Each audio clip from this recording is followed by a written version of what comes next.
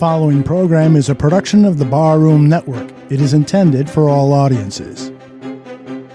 Doug Buffone. This defense sucks. This is moronic. John Buffone. Is Bill Lazor a good play caller, or is Matt Nagy such a bad play caller that it makes average look like Bill Walsh? Doug was behind the microphone first. He never held back. Very difficult to score when your offense is on the bench. When your defense is out there giving up 70, 80, 70, 64-yard drives. Now, it's his nephew, John, and there's no holding this Buffone back either. What the Bears are right now is what has been wrong with them for over 30 years. Just aim to be competitive and do your best to be average. And maybe we should just accept that, because the front office sure as hell did. I don't mind you getting beat. I got my ass whipped many times. But I tell you, I took somebody down with me. The games have been close because the defense, your offense, which you came in to revolutionize, has gotten worse as the years go by.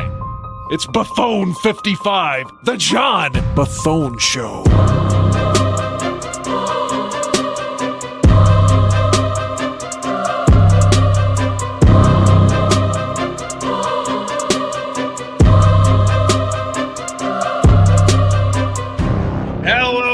Welcome to the premiere of the 6th season of Buffone 55, a fast-paced approach at breaking down those Chicago Bears. We had to play that open one more time for nostalgic purposes. Just one more time of me ripping into Matt Nagy. Just one more last gasp, and then we're looking to the future, and that's what today is about. I'm John Buffone, and with me again this season is my co-host and trusty producer, Alyssa Barbieri. Alyssa, Buffone 55 is kind of like your favorite Netflix show. You binge the whole season, and then you have to wait months upon months until the new season comes out. Well, guess what? The new season drops right now. We're back. Alyssa, how are you doing?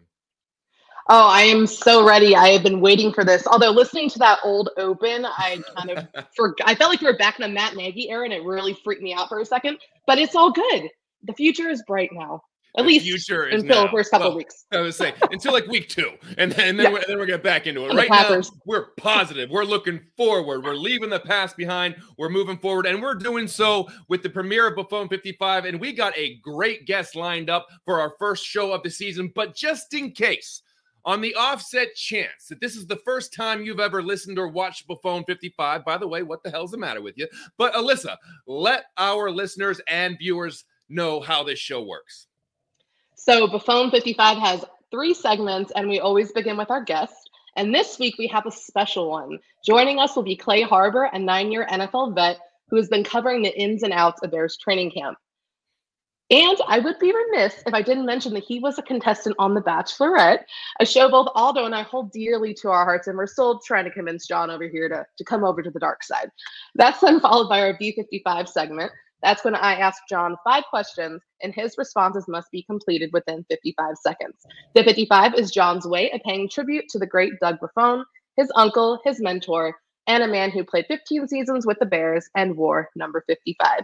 We then finish things up with a free-for-all we call Buffone's Basement, where Aldo Gandia joins John and me, and the 3 of us chug down some Bears talk. So John, take it away. Thank you, Alyssa. You're going to have to do a little bit more work before I jump on the Bachelorette. I can't even say it. Bachelorette show train. But like you said, our guest has been killing it with Bears coverage all camp and all preseason long, and he's an incredible Twitter follow as well. We now welcome Clay Harbor onto the show. Clay, welcome to Buffone 55. How you doing? I'm doing great. I'm out here in West Loop, Chicago. It's a beautiful day in the city, and I love talking Bears. Appreciate you guys having me on. Absolutely, and it's crunch time. The season kicks off on Thursday. The Bears kick off their season on Sunday against the 49ers. Bears fans it's at a fever pitch right now. We're just right about to hit week 1. We're ready to get going. So let's get going. I want to hear your point of view. You spent a lot of time at Bears camp this offseason, this preseason. And there's just been a lot of storylines. There's been a lot of different things thrown out in the national media, but I want to know what your takeaways were, because you were there. You were able to analyze and look over some of the players. What are some of the players that stood out or maybe surprised you that maybe weren't on your radar going into it, but really did make an impression? Yeah, there's a number of those guys. And to start, I mean, I got to start with the position I played when I was in the NFL, and that was tight end. And the guy who really stood out and I like, and I'm expecting a big year from, a big season from, because this guy is, in fact, big. And the first thing I noticed from Cole Kmet is I'm 6'3" and some change. I'm a pretty big dude. I get on the field after the practice. This guy is standing next to me. Turn around, like, who the heck is this guy? Cole Kmet? This guy's 6'6", 6'7", 265, 270-pound dude. I haven't seen a tight end this big that can move like him since I played with Rob Gronkowski. Big year coming for Cole Kmet. He can move. He can run routes. He can catch. He's a blocker. He will block a defensive end, and that's something me as a tight end that I look for. I don't like the pretty boy tight ends that are basically glorified wide receivers. I want you to be able to put your face and hands in a block and handle a defensive end. Because otherwise, you're basically just a wide receiver. They're going to bring a sub package. They're going to bring a nickel defense in to guard you, and you're not really giving yourself an advantage by keeping a linebacker on the field running against a linebacker. So to start off, I have to say I'm really impressed with Cole Kmet. And, yeah, I mean, I could keep going here if you guys want me to name some more of these. No, I was going to say, what is your overall takeaway of the camp? Because a lot of people going into camp thought that, this is going to be, they're throwing it together all, it's going to be, a Scotch tape and paper clips. And it's just like this new regime, a new play caller, a new offensive coordinator, a new head coach, a new GM. This is destined to just, be kind of ramshackle moving forward in the first couple of weeks. How did you see the overall process of camp? I thought it was a good process. The first thing I noticed when I got to camp is I said, Matt Eberflus is running a fast and aggressive camp. He was moving around from position to position. The first tweet I sent out at Bears camp, so hey, these guys are going to be conditioned. These guys are going to be in some great shape because they're moving from drill to drill, nonstop, fast-paced football. That's what you like to see. So maybe they'll use some tempo coming into these games because they're in such good condition. They went play after play after play after play. There's no break. And it's faster than most camps I've been a part of and most camps I've seen. So to me, I think that's something that they have. It's a trick they have up their sleeve. They're in a little bit better shape than some of these other teams. They can use tempo, get QB1, moving down the field, and to get some hurry up offense in there. Yeah, and Clay, obviously the national narrative surrounding the Bears isn't a pretty one. They've been mentioned among some of the worst NFL teams in the season. And I'm curious, what do you make of the negative attention that Chicago has been receiving? And what are your realistic expectations for what this team can accomplish in 2022? I'm not saying the Bears are going to win the Super Bowl. I'm not even saying the Bears are going to make the playoffs. What I am saying is they are going to be a competitive team. I saw that at camp. I saw the same stuff I saw at camp in the preseason. Justin Fields is better than people are giving him credit for. Last year at this time, Andy Dalton was the starting quarterback. Nick Foles was the second straight quarterback. Justin Fields was playing with and against number threes. He's playing with threes. He's not getting to play with the team that he's playing with today.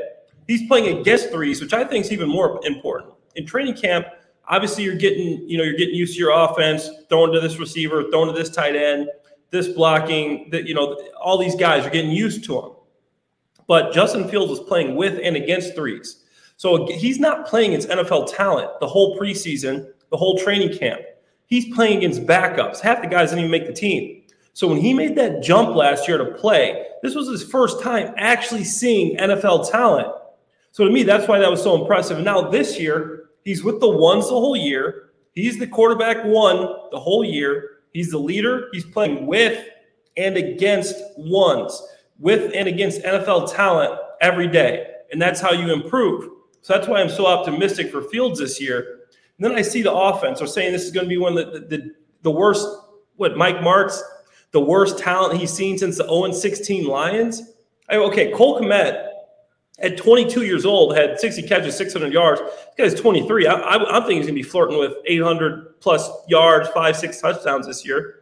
David Montgomery, to me, vastly underrated. I know he's an NFL top 100 player, but I think he's even better than that. They're going to get the ball to this guy early and often. I think he can make things happen.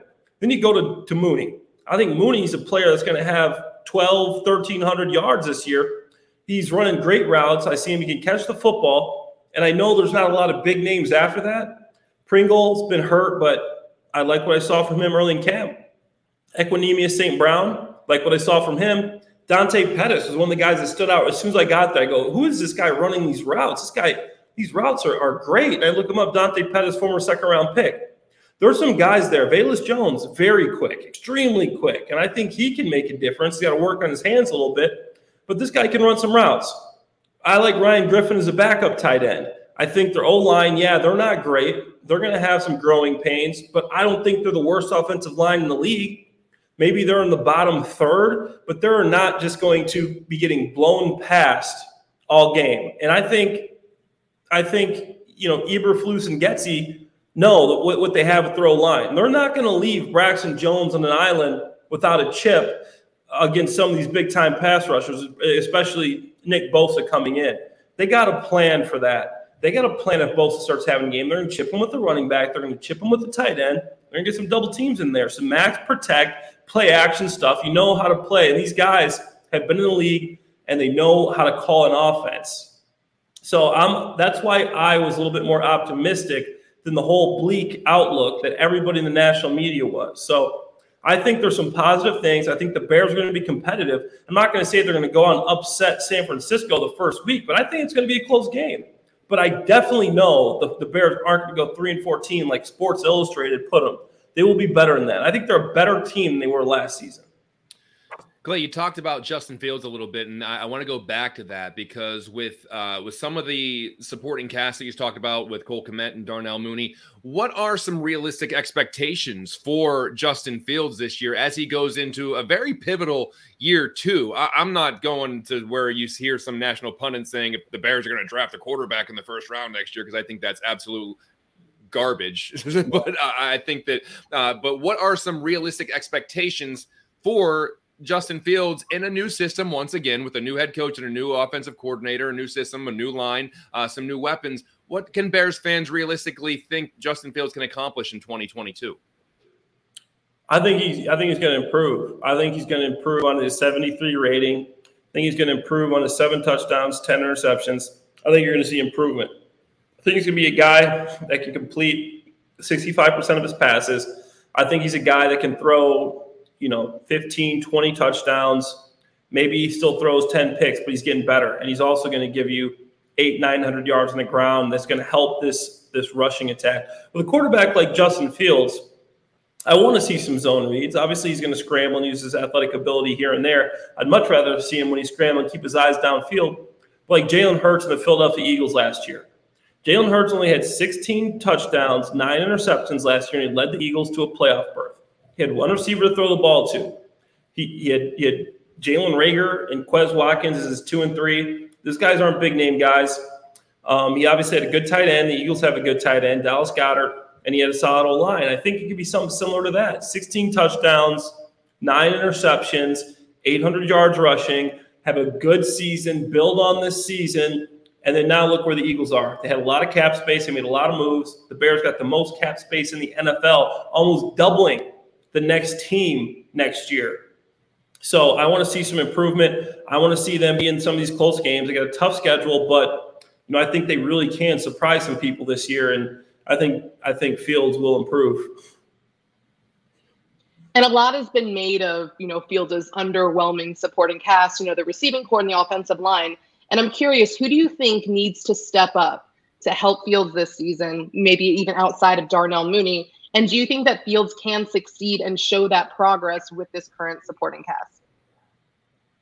Cole Kmet's got to be a bona fide star for the Bears. He's one of the most important guys for the Bears this season. Also, Mooney. Mooney's going to have to show why I think he's one of the best running backs in this league. Those two guys got to show up. And then you got to have another receiver show up. I love Pettis. I think Pettis can play. I think Velus Jones is going to think he's going to be more of a specialist for him, but Pringle's going to have to play. Equanimeous St. Brown. I had no idea how big this guy was. Not that he's big physically, he's so tall. Get this guy involved with some jump balls. He's 6'5", 6'6", 210 pounds. These guys can play. I think Pringle showed he could play on a great offense in Kansas City. So I'm excited to see what he does when he's back and healthy. And I think some of these guys are going to have to step up. The thing I like, these guys can all catch the football. They can catch the football. They're not guys that have balls bouncing off their chest and bad hands, off their helmet, anything like that. They can track a football and catch a football. So they'll get some space, and that's up to Fields and Getsy to scheme some routes to get them open. Let's switch sides of the ball, because one of the biggest storylines during camp was the Roquan Smith saga, the hold-in, the trade demand, the press conference by Poles, the statement on social media. Obviously, it seems like they've tabled some talks for now, but how do you foresee Roquan's future in Chicago? Is this a guy that you think, or at least hope, will be long-term in Chicago, or are some of his salary demands pricing himself out of the market? I think it's tough because, where do you see a middle linebacker? Obviously, the Bears are known for middle linebackers, linebackers in general. Go back to Lance Briggs, Brian Urlacher, a team that has a great history of that. So what do you want your team to do? Do you want to spend top dollar on a linebacker, or do you want to maybe get some secondary guys, a solid linebacker, some solid pass rushers? So it's just, what does Poles want? Poles isn't the guy that drafted Roquan. Poles isn't the team, doesn't owe Roquan anything. So I'm not sure that they pay Roquan. I like Roquan as a player, but I'm not sure he's worth what he's asking for. So I know that he's a Chicago fan favorite and everybody loves him. I love Roquan too. I think he's a great player. But I'm not sure he's worth sacrificing your whole defense for just that one piece. And I think linebacker is important, but I think you have to have a group of guys and not just one guy that you're going to pay top dollar to be successful. So I don't know. I don't know what Poles is thinking, and he made him a good offer. Apparently, Roquan wants that. He wants that market-setting deal. So we'll see what happens. And if the Bears do move on from Roquan, obviously Ryan Poles has showed that he's someone who's going to continue to retool this roster. And we saw that with the notable waiver wire pickups that he made after final cutdowns. And that includes obviously Alex Leatherwood, Armon Watts, and Amir Smith-Marset, among others. And Clay, I'm curious, what are your thoughts on the new additions? Yeah, I like some of those. I think Leatherwood's an interesting guy. I think he's, he's a guy that obviously is a first round draft pick for a reason. I think maybe they move him inside and get some work in there. But I like the receiver they got. I think these are some guys that could pay some dividends. And some people say that's not a good sign when you use the waiver wire to pick up 6, 7, 8 new guys, which being the year that might hurt you a little bit, because some of these guys are going to have to play. They're going to have to get caught up to speed. I was a waiver wire pick up at one point in my career. I'm playing with the Philadelphia Eagles in 2013, in the last cut on the Eagles. I get picked up by the Jacksonville Jaguars during that first week of practice before the game. Back then, there was only 1 week from the preseason to the first game. I get signed on Monday. We're playing on Sunday. Our starting tight end goes down. Next thing you know, I have to play tight end. The first play of the 2013 season for the Jacksonville Jaguars, I caught a 15-yard pass after not playing one practice there. So you have to be ready to go. You have to be able to learn an offense, and it's hard. It's not easy. You're not comfortable. You don't know exactly the playbook. You got to study, and then you just got to go out there and play and just hope you don't mess up, because you're not as comfortable as you should be. So there's a little bit of a negative deal there once you're signing all these guys from other people's waiver wires, because they're not familiar with your team. But I like what he's doing. He's being aggressive. If he sees talent out there, he's not going to hesitate. He's going to jump on it.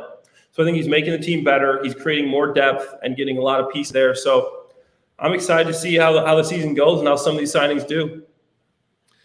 I'd like to get your overall impression of the attitude that not just Matt Eberflus has pushed during training camp in the preseason, but maybe the culture that Ryan Poles is trying to institute as well. What do you think the overall culture is that these two men are trying to build and are hopefully building the foundation for moving forward?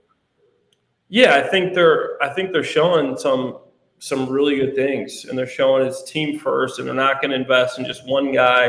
It's everybody's going to go out there and play, and I think I like their style. They're going to play hard, fast football with Eberflus, be competitive. They're going to push them in practice, and then in the game is their time to have fun, go out there and play. And he's going to have his players' backs. I've been watching his press conferences. He's got his players' backs. He's always talking positive. He's not a big negativity guy, which I like. It's a lot easier to play for the guys that are going to be, positive reinforcement as opposed to negative reinforcement. So I love that.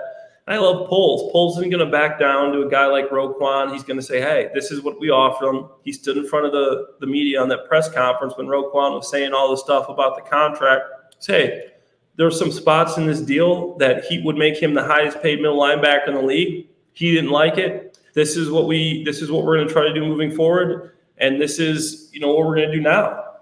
So I really like what they're doing, and they're setting a standard for the Bears. And I hope that this leads into some success because obviously the last few years, haven't been good.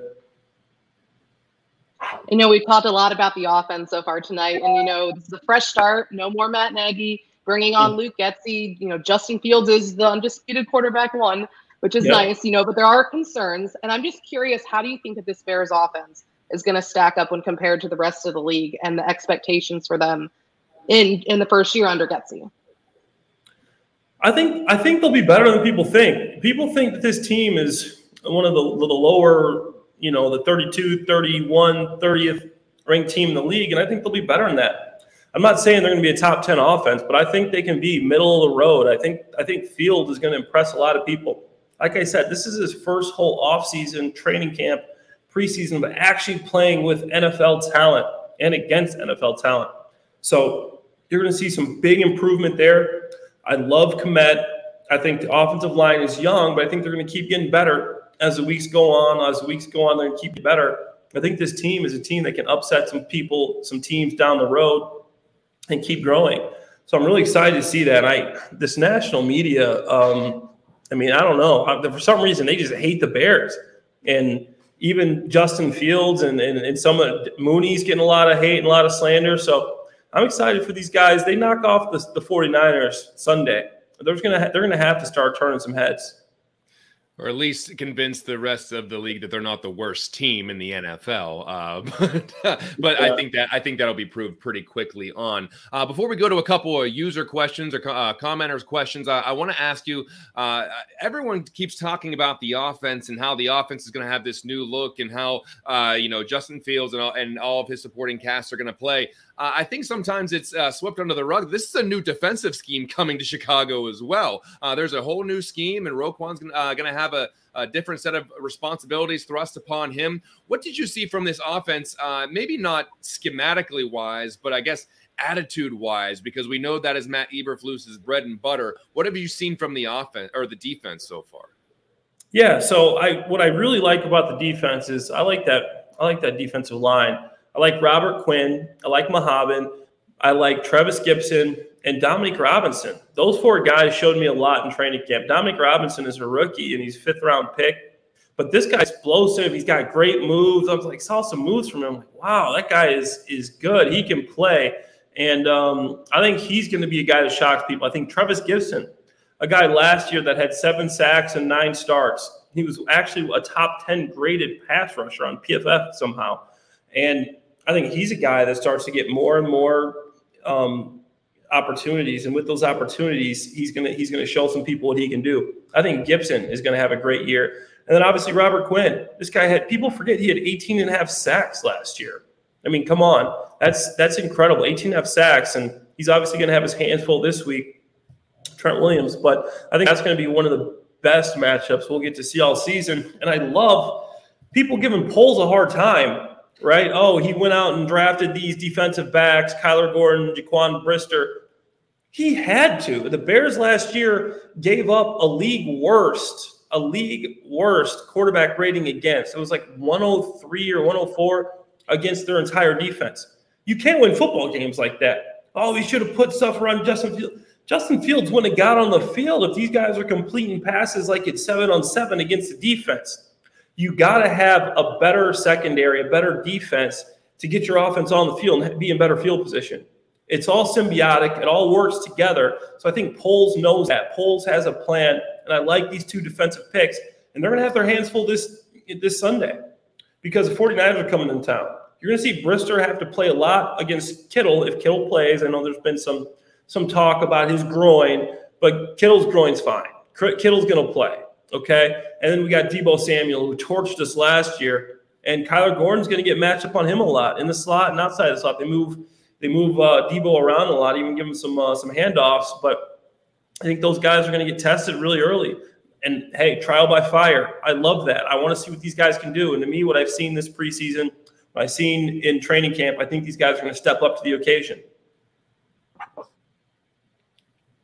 All right, looks like we have some user questions here. Takings on Wesco. Clay, did you see Wesco play? I haven't seen him play, but just looking at his stats and his size and his reputation around the league, is this guy's a blocking tight end. We're talking about the tight end Wesco, correct? He's a blocking tight end, and I think that's something that they need because they obviously I was upset they let go of James O'Shaughnessy. I know he was sick. He got waived with a sickness or illness or something, but when I saw training camp, I know he was out for a while, but he was making plays right and left. This guy can block, he can catch. So I was intrigued at why they let him go. I was foreseeing some three tight end sets with Griffin. I love Ryan Griffin. Obviously, I love Komet, and I really loved O'Shaughnessy. I guess they were going to have this veteran battle between O'Shaughnessy and Griffin and see who won. But I still love Ryan Griffin. I think he can do a lot of things with the two tight end sets. You saw him catch that touchdown in the preseason game. So I think Komet and Griffin will spend a lot of time on the field together because both those guys can split out and play slot. Both those guys can play attach. Both those guys can play as a fullback and a move guy. So I really like the possibilities they have with these tight ends. And we got another question from the chat, and it says, Clay, what do you think of this wide zone run scheme, and how long will it take to gel and play well? I like the zone. I've always been a fan of the zone, and I think zone it's simple, but it's not easy. You know, it's simple, but it's not easy. You got to take your steps. Everybody's got to be in unison. You got to take the same steps. And you play against different defenses. Obviously, you got to get some movement. Whether that's diagonal, whether that's pushing them off the ball, you got to get movement in the zone. Then let Montgomery, let Herbert pick their zones, pick their holes. And as a tight end, I liked it because you're protected. You know, everybody's zoning the same direction. So say the defensive end wants to slant inside. It's not a one-on-one scheme. It's a zone scheme. So then you can just pass them off to the next defender, right? And then the next guy, then you keep climbing. So it's a simple scheme. It's not easy, but it's simple. And I'm a big fan of the zone scheme. I played a lot of that when I was playing ball. All right, we got one more user question from Tooch. How do you all think Trey Lance will do this season? Is he really an improvement over Jimmy G? And do you think that the Bears can give him some trouble coming up on Sunday? It's a sticky situation for Trey Lance, and I've been thinking about this one. And if he doesn't start off hot, there's going to be guys in that locker room that are Team Jimmy. Jimmy took him to a Super Bowl. Jimmy took him to the NFC Championship game. And if they start losing some games because Trey Lance can't compete, he can't play well for the first couple games, then there's going to be a sticky situation in that locker room. There's a lot of veterans in there. These guys want to win now. They saw how close they got to a Super Bowl. They want to win now. So that's a sticky situation. I think Trey Lance can play, but Trey Lance is coming from my conference, the Missouri Valley Football Conference, a North Dakota State product. I went to Missouri State. He was playing the last few games. He played 2 games last year, but before that, he's playing against Missouri State, Southern Illinois, Northern Iowa, Youngstown State. Those are the teams he's playing. There's some talent there, but it's nothing like NFL Sunday. The speed is so much faster in the NFL. So that's going to be hard for him. I think if the Bears can show him some different blitzes, show him some different zone coverages, obviously mix in a couple man blitzes here and there, I think it could be a tough day for Trey Lance coming into Soldier Field. Yeah, very rarely do they keep the guy you're replacing on the roster to be breathing down your neck for the entire season, especially coming off of a deep playoff run. Very unique situation in San Francisco. Clay, before we get you out of here, I want to know if you have any predictions for the game coming up. The Bears, I believe, are a touchdown underdog. It keeps shifting between 6.5, 7.5. So I think it's on 7 right now. But do you think the Bears have a shot in this opening game? Because I've been saying if they're going to catch the 49ers anytime in the season, I prefer it to be week 1 whenever Trey Lance hopefully is still getting acclimated to that game speed. What do you think happens on Sunday? I think it's a fair fair pick right there. 7 points. I mean, that's still a close game. And you got to remember, this team was a play away from the Super Bowl last year. This roster is a great roster. This isn't a bad roster. You got Fred Warner. You got Nick Bosa coming on the defense. You got Deebo Samuel. And you got some players on that team. So I think it's a fair pick. But I think the Bears, they're going to have to play a good game. They're going to have to establish David Montgomery early. Roquan's going to have a good game. Brister and Kyler Gordon are going to have to, I'm not saying completely shut them down. They're going to have to play great defense against Kittle and Deebo and Braxton Jones. How is Braxton Jones going to react? Braxton Jones is an FCS player too. Like I said, it's not easy. My first game, I played in the NFL. My heart was pumping. I'm like, dude, you played football before. Couldn't help it. I went from playing against Missouri State to playing with the Philadelphia Eagles on Monday Night Football. It's a different animal. So Braxton Jones against Nick Bosa. We got Larry Borum on the other side. This guy's only had 8 snaps in his career. These tackles, and the 49ers got great rush ends. So I want to see if these tackles can block, and I think they can. I know we got Riley Reef back there just in case, which I thought would get the nod because he's a veteran. He's playing this league. I played with Riley. I like him. I think he's a great player. But if all those things can happen, if these tackles can block, I'm not saying stonewall them every play, but if they hold their own, Roquan has a big game. Brisker, Kyler Gordon has a nice game, and we establish David Montgomery. Give Fields some time. I think the Bears can upset here, and I'm not going to say that it's going to happen. Obviously, I got to see more, but I think it's going to be a competitive game. So you're saying there's a chance, and that's all we need. That's all we need. Clay, before we cut you loose, please let our listeners and viewers know how they can interact with you, see your stuff, get all your analysis, and all your social media stuff. Just follow me on Twitter. I'm going to have a couple announcements coming later on this week. I'm going to be doing some work with some podcasts in Philadelphia, but I'm still going to be talking Bears. I love my hometown team, so just follow me on Twitter, ClayHarbs82. Excellent, Clay Harbor. Thank you so much for being on Buffon 55, our premiere episode of Season 6. Great insight. We really felt like we pulled back the curtain a little bit on this team, so we appreciate that, and we'll talk to you down the road. Appreciate you guys having me on. Absolutely, and we'll be back with more Buffon 55 right after this.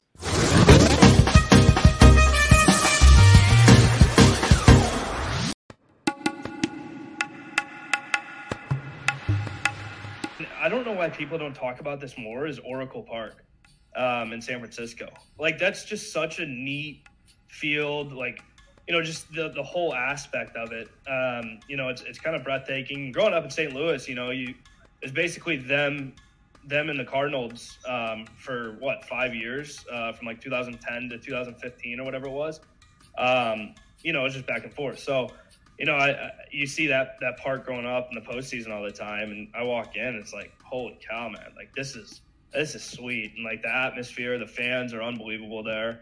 So I was fortunate enough to go to an NL Park, out west, which not many guys get to do in their first season. Catch this episode of South Burbs Hitman on Demand wherever you get podcasts, or head over to YouTube and watch the video stream, and make sure you subscribe so that way you don't miss out on any of the Barroom Network's live programming.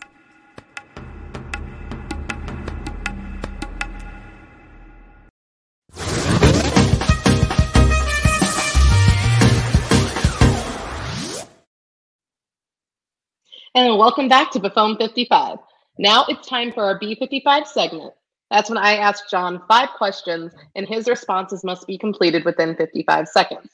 The 55 is John's tribute to the great Doug Buffon, his uncle, who played 15 seasons with the Bears and wore number 55. So, John, it's been a while.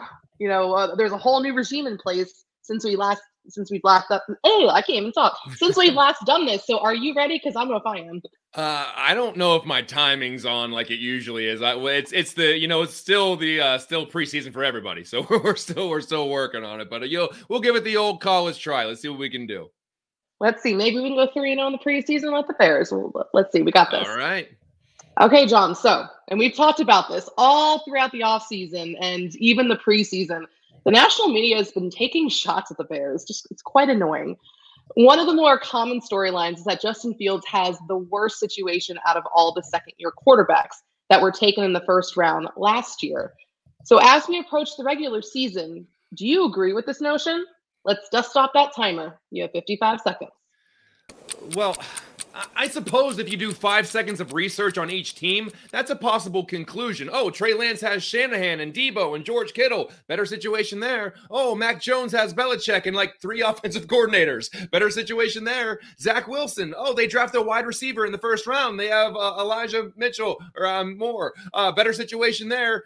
Trevor Lawrence. Oh, they spent $80 million on Christian Kirk and they brought in Doug Peterson. He won a Super Bowl with Nick Foles. Definitely a better situation there. So that surface area analysis could help you draw the conclusion, but they're missing the biggest part is that the biggest thing that affected Justin Fields was a coaching change. And now he has an offensive coordinator that basically runs the Shanahan system, and he actually will fit a scheme to the quarterback, something we have not seen in a long time. And it's kind of crazy that people just dismiss Darnell Mooney and dismiss David Montgomery as if they are not elite playmakers. Yeah, I definitely agree. I don't think necessarily that Fields is in the best position out of those 5 first-round quarterbacks, but I don't think he's in the worst either. I mean, we talk about Luke Getsy coming in. People are underrating that move. It's like, do you remember that he played with Matt Nagy? Matt Nagy was his play caller. The way that he was able to make Fields look that bad was impressive. So, I mean, just in bringing Getsy in, an actual adult in the room, someone that actually understands offense and understands that you need to cater it to your quarterback's strengths. Wow, novel concept. I think that's going to help him just tremendously. And yes, there are some questions about his supporting cast, and other teams went out, even outside of like the first round quarterbacks from last year. Look at what the Dolphins did for Tua Tagovailoa, like what they brought in, that the receiver and the offensive line, like they helped him. Maybe that's what the Bears do next year. But for right now, I think that Fields is in a pretty decent position, mostly because, like you said, John, Matt Nagy's gone. Right.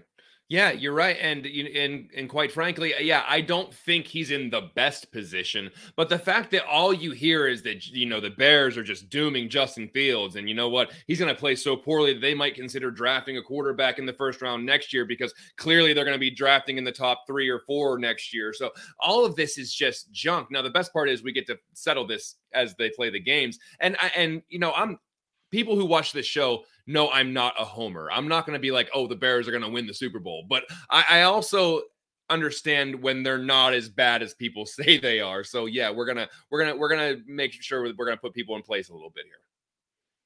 Okay, so we're going to talk about some of Justin Fields' weapons, which is one of the biggest criticisms as to why he's going to fail this year, apparently. So as we mentioned before, there are a lot of wild cards out there as we head into week 1 against the 49ers. And I'm interested to know your overall analysis of this current receiving core. Good luck keeping this under 55 seconds. Go. Look, so the way I look at this is Ryan Poles bought a bunch of $1 scratch-offs. You head into the season with Equanimeous St. Brown, Byron Pringle, Dante Pettis, Tajay Sharp. You draft Velus Jones. You traded for N'Keal Harry. So instead of just one $20 scratch-off that you hope pays out big because you invested everything you got into it, you cast a bunch of small nets and you hope that one of them hits. I'm getting pretty convoluted here in the metaphors, but I think you get the point. If St. Brown catches 60 balls for 800 yards and 5 to 6 touchdowns, isn't that a huge return on investment? If Velus Jones takes 3 or 4 gadget plays to the house and catches 30 balls, isn't that a big return on investment? No one is going to talk about this island of misfit receivers if one of them actually hits. And I think that's the game plan Ryan Poles is adhering to. Spread the chips around the board to increase your chances of hitting. And I somehow fit 3 metaphors into one response, but I hope everybody followed that. I love it. You're mid-season form. Yeah. But I agree. I mean, I think it's fair for, I guess the argument is that, yes, Darnell Mooney is the only proven guy on the roster, in the receiving core at least. And yes, okay, that's true. But also there are a lot of young guys that we really don't know much about, which, maybe obviously towards later in the season, we could be talking about Equanimeous St. Brown or Byron Pringle or Velus Jones having a mini breakout year. So we really don't know yet. That's up to these receivers. And like you said, Ryan Poles, he's not taking any huge swings, at least yet. And he even said that he's not someone who's just going to go out and sign the big name, right? He's doing his homework, him and his staff, and they're going out and they're finding people that are going to help this offense. You have Equanimeous St. Brown, who's that big receiver that can be utilized in the red zone. And you have Darnell Mooney, who hopefully has another 1,000-yard receiving season. And Dante Pettis, like Clay was talking about, I'm really curious about how he's going to factor in because, he is a veteran. He's going to be utilized obviously on special teams, but he's someone who, again, is flashing that chemistry with Justin Fields, and he's going to get some opportunities. And we haven't really seen Byron Pringle yet, but, he's a speedster and he can be a playmaker. And he was someone who was buried on Kansas City's depth chart. So, I'm really intrigued by this group. I don't feel overconfident, but I don't think did Mike Martz call this receiving group like the worst? I know he called the offense like as bad as the 0-16 Lions. I don't think they're that bad. They're unproven, but I'm willing to give them a chance. Look, I'm not saying any of these guys are better than Allen Robinson, but it's not going to take much to match Allen Robinson's output from last year for that number 2 spot. So I think if they can overcome that, then you can't say that the receiving core is going to be worse than last year, because look at the production. Allen Robinson's, I think, is still a great receiver, but he didn't do anything last year. So these guys have an opportunity to, go past that, so we can see more production out of the wide receiving core. And that's the thing, too. People are like, the Bears got so much worse at wide receiver. And yes, losing Allen Robinson is a huge blow. But when you look at the receiver group from last year, it didn't get that much worse. It wasn't a complete overhaul. I mean, it was a complete overhaul, but you lost Allen Robinson, and behind him, who really had a significant impact? No one really. So, I mean, it's a little unfair to start calling this group the worst or the worst in the NFL. But again, they're unproven, and I'm willing to give them a chance. And, we'll see. Maybe, great quarterbacks can, really help his players out. So we'll see what Justin can do with this group. And he even said he can win with this group of receivers. So go for it, Justin. I like that last user comment that people, they kind of confuse unproven with bad. And that's not the case. I think that the unproven just means unproven. Yeah, people are conflating unproven with bad by Eric Bono. I probably screwed your name up. I apologize. But that's a great point. Unproven does not necessarily mean awful. It could, but that's why it's unproven. It could also mean pretty good. So we'll see. Hey, we're not used to that as Bears fans, but hey, maybe tides are changing. You never know. Okay, so we're sticking with the offense because obviously that's a big topic heading into the season. But we're going to switch to the offensive line, another popular discussion topic. Tevin Jenkins has been a lightning rod of conversation throughout the summer and the preseason. Although he has appeared to have found a comfort zone at right guard, trade rumors were swirling, back during final cutdowns. Obviously, that didn't wind up happening. John, I'm curious, do you think that Tevin Jenkins was actually in danger of being traded? The clock starts when you do. No, I thought it was silly the first time I heard it, and I still think it's kind of silly. So this might be a recurring theme here. But once again, what was the return going to be? Unless he was an absolute cancer in the locker room, which there's no inkling of that at all, you have to see what you got in Tevin Jenkins. He's on a rookie deal, so you're paying him nothing. He's still super young, and it appears that he found a comfort zone at on the right side of the ball, right guard. So he is the starter after all. So furthermore, what were you going to get for him at this point? If you're an interested team, you see this guy has dealt with injuries throughout his young career. You aren't entirely sure where he's supposed to play on the line. So what do you give up for that? A fifth rounder? A fourth if you get fleeced? So I think you keep a 24-year-old and see if he can figure it out. And the worst case scenario is you don't re-sign him in 2 years. I don't think dumping him for a late round pick is a wise choice. And I don't envision him getting traded anytime in the near future. But, with our luck, Alyssa, he'll get traded the second we go off the air. But yeah, I remember when that report surfaced for me and Rappaport, and it just kind of seemed like he wanted to die on that hill. And that was right when Tevin Jenkins had solidified himself at right guard. So it was really kind of confusing. And like you said, when you have a young offensive talent like that, why are you going to get rid of him? That's why Ryan Poles went out and got Alex Leatherwood, right? It's kind of like the same thing. He's like a rookie again. So they have this young offensive talent that they're developing. So, I never believed that anyways. And I know this week, with Lucas Patrick and not being able to snap, Tevin, it doesn't sound like he's going to be starting at right guard on Sunday. But, as soon as Patrick is back at center, everything's going to be fine. So no use freaking out over that. But I never saw that happening because, Tevin I've never seen a turnaround like that. Mm-hmm. That entire offseason was really stressful. Right. That poor guy, what he had to go through, it was just up and down. And then it was just one of those Hallmark movies. When he finally found his spot, it was nice. So, I never really believed that he was on the trade block. Ryan Poles even addressed it where he was yeah, people are all of a sudden calling me and being hey, are you trading Tevin? He's no. But again, you're going to answer those calls, but he wasn't out there making them. And I think you bring up two good points. One is the fact that I think what Tevin has gone through is going to make him a much better professional because he's dealing with all this stuff in his second year. And to Cliff Victoria's point, so is Alex Leatherwood, who got claimed off waivers. These are guys that, have gone through a lot. The Leatherwood's first team just gives up on him a year after he's taken in the first round. And Tevin Jenkins is getting moved all over the line. He's dealing with back problems, trade rumors. This is kind of that.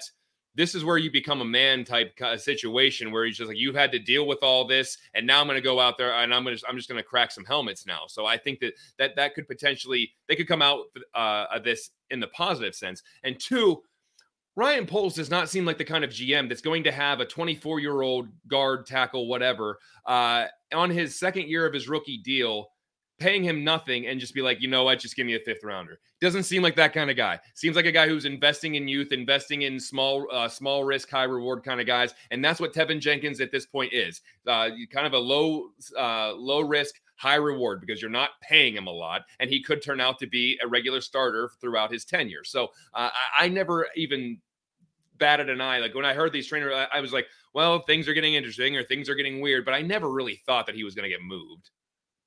Yeah, and correct me if I'm wrong, but with Ryan Poles' introductory press conference, he didn't really mention a lot of people, but I think that he singled out Tevin Jenkins when he was talking about offensive linemen. So he, even before even doing a deep dive on him, he saw the talent and he recognized that. So again, as someone who has, Ryan Poles said he wants to develop this talent, you're not going to give up on him like that. He's already under contract. You're going to do what you can, and like you said, if he doesn't work out, then you move on from him and you let him walk. It's low risk and with all the potential in the world. Okay, John. So it's been a while since we've done this show, and a lot has happened on the Roquan Smith front. We all know about the drama of the trade demand, the holds in at camp, the contract negotiations, Ryan Poles' press conference, and then Roquan ultimately coming back to play out the final year of his contract. So with all of that coming into the equation, get out your crystal ball. What do you think ultimately happens with Roquan Smith and the Bears? 55 seconds are on the clock.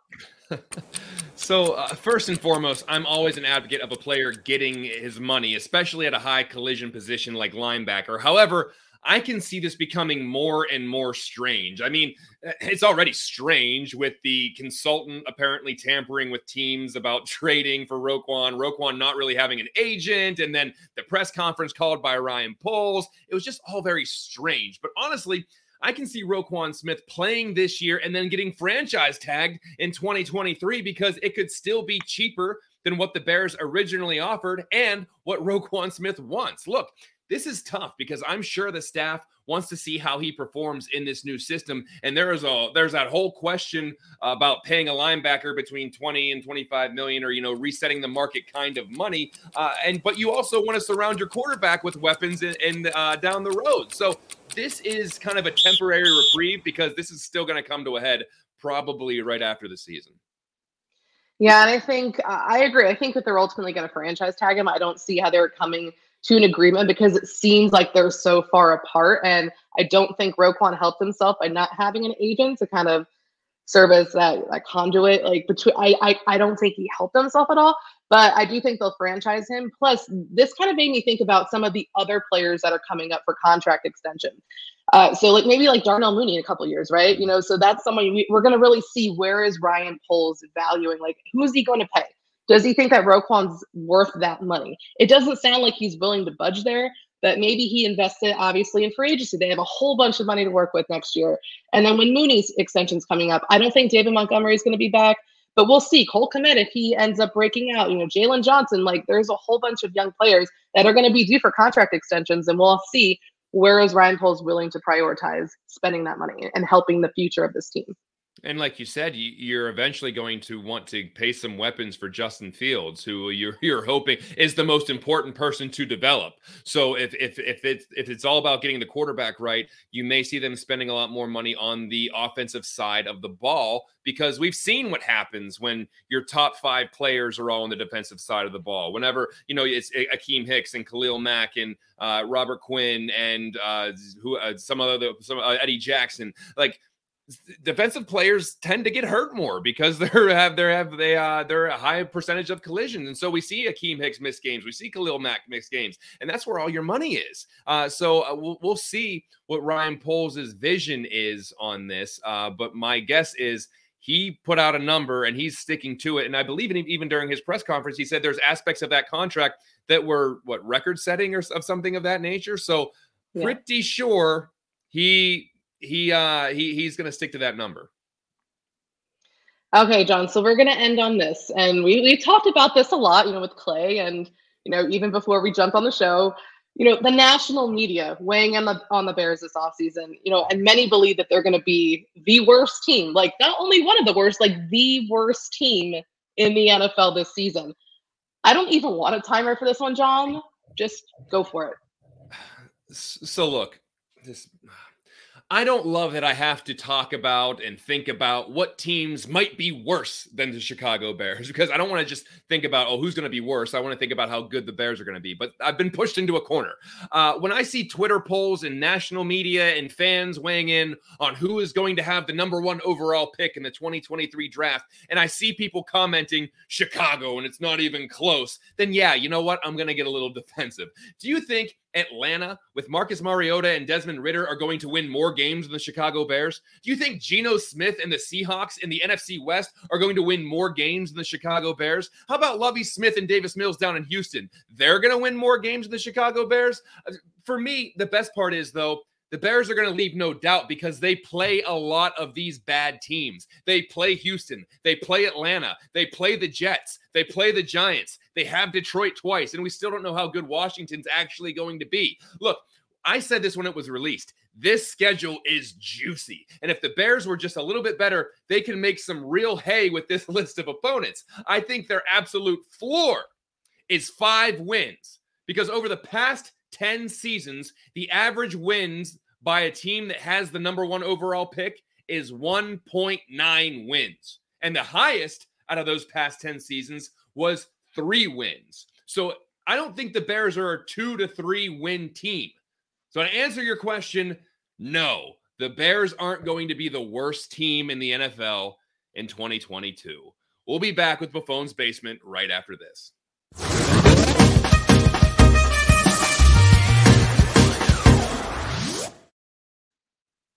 Need a little help with your sports betting? Well, the Barroom Network is here to help. On Saturdays, it's Weekend Sports Betting Tips with John Santucci and Anthony from PoundItSports.com. And then on Sunday, it's the Mike North Advantage with the great Mike North. Best way to stay on top of things is subscribe to the Barroom Network's YouTube channel.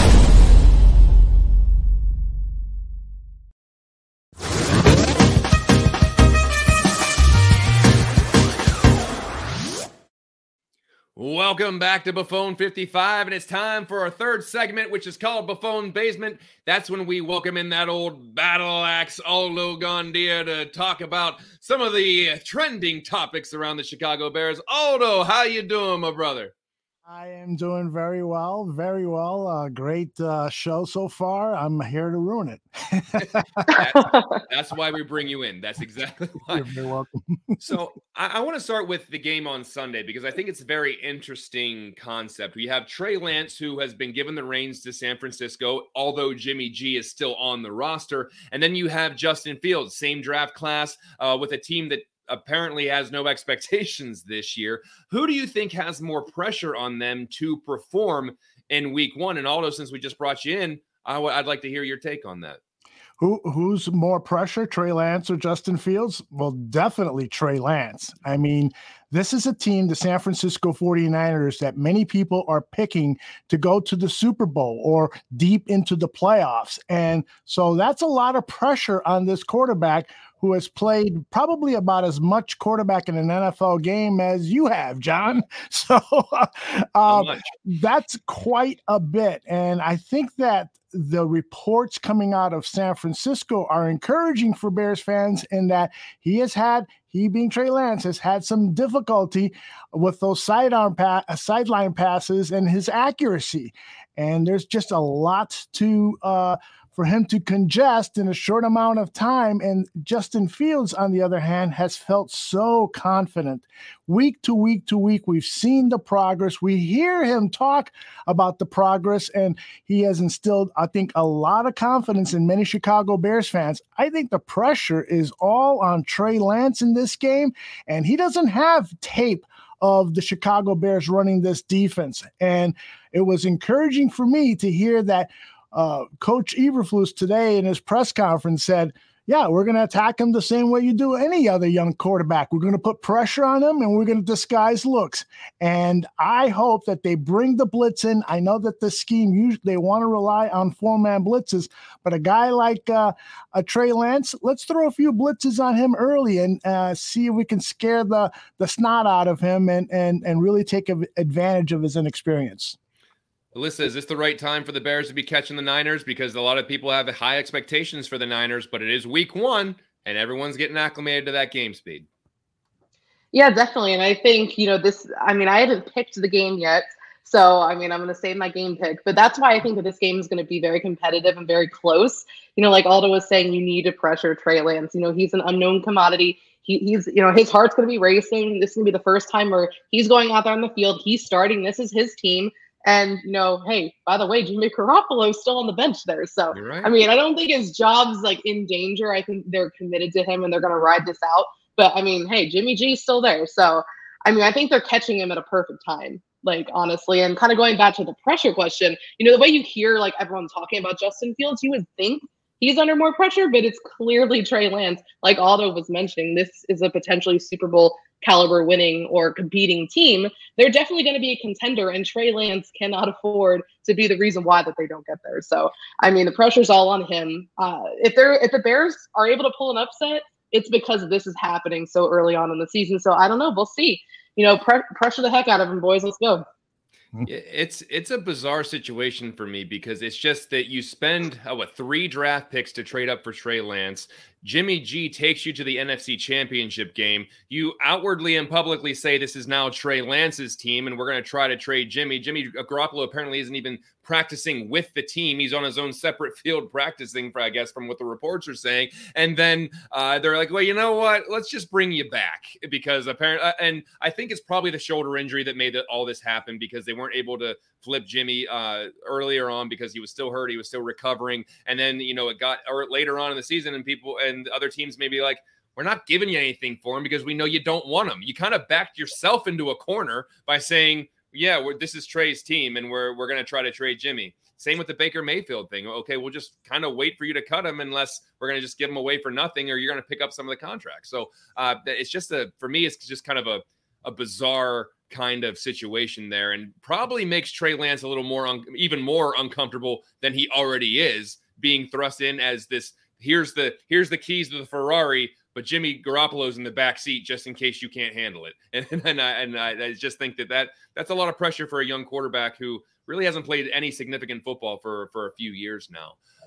But let's go back to the Bears. I want to talk about their offense, specifically the wide receiving core, because someone needs to step up to be that number 2 this year. Who is that going to be? Alyssa, I want to start with you. If you had to pick who you think will be outside of Cole Kmet, because I think a lot of people think Cole Kmet might be second on the team with in catches. But as far as the receiving core, who is going to be the one that steps up? Is it Equanimeous St. Brown? Is it Dante Pettis? Does Tajay Sharp resurrect his career? What happens there? Or does whenever N'Keal Harry comes back, does he hit the ground running? Who do you think actually steps up? There's so many different options to choose. And these are all guys that are looking to prove themselves. So I feel like it could really be anyone. And, maybe if, Byron Pringle hadn't missed all that time, he would be the guy I'm looking at. But, I think Equanimeous St. Brown, because he kind of came out of nowhere. When they signed him, everyone's like, okay, he's going to be wide receiver 4. He's going to be involved, but he's not going to really be doing much. But the way that he stepped up in training camp and the preseason and instantly developed that trust with Justin Fields, that's something that cannot be underrated. Fields is going to go to the guys he trusts. Mooney's going to be 1. Kmet's going to be 2. Equanimeous St. Brown could be that number 3 guy. He already knows this offense. He has experience playing in Luke Getsy's scheme. So I think that's a big thing for Fields. And I think that obviously him being a red zone target, right? You needed that last year. Cole Kmet, someone else that could be that red zone target. But I think that Equanimeous St. Brown is going to surprise a lot of people this season. Yeah, I'm with Alyssa and a lot of other people in the chat room who are talking about Equanimeous St. Brown having a good season. EQ knows this offense so well. He runs such precise routes, and he has been praised by Justin Fields in a couple of press conferences. So I think that's huge when a young quarterback is trying to get acclimated to a new offense. And we know that Justin Fields knows this offense very well. He's been studying hard. He is relying on guys to be where they are going to be, because a lot of this is timing passes and throwing to a spot, and EQ is there for that. Plus, Dante Pettis has been super, super effective at running pass patterns. So this could actually be one of those things where you'll see Darnell Mooney get 80-plus receptions. And then after that, when you look at that reception list, it's going to be a bunch of guys with 40 to 60 catches. And that would be outstanding for an offense that a lot of people are criticizing, that doesn't have wide receivers. But instead, maybe we don't need a number 2 wide receiver or even a number 1 wide receiver, like so much in the national media is blaming the Chicago Bears for not having, although I personally think Mooney is a wide receiver 1 talent. So this ball could be spread around, and it may not even be a concern that, of the hierarchy of who's getting balls. Yeah, and but before I go on, I forgot that they put Tajay Sharp on the IR before the deadline, so he's actually out for the entire year. So I doubt he resurrects his career this year. But moving forward, you just keep hearing all the reports about Dante Pettis' route running, and I think that's going to be really integral moving forward, especially with Justin Fields knowing that he's going to be in the right space at the right time. And then you do have Equanimeous St. Brown. So although I like what you said, where it's just like it could be Darnell Mooney with 80 catches, Cole Kmet with 65 catches, and then you got 2 guys with 35 or 45 catches, which if you tell that to Bears fans before the season, I think most of them would take that. I think a lot of them would be very happy with that, and that would be surpassing expectations. And so you throw it to the open guy. And like Clay said, when we had him on, that these are guys that when you throw it to them, they're going to catch it. It's not like the ball's bouncing off their helmets, or they have a real problem with they have butterfingers or anything of that nature though. So I think that there is an opportunity there to have a real solid receiving core. Now, do they have the top 5 superstar? Do they have a Tyreek Hill or Devontae Adams? No.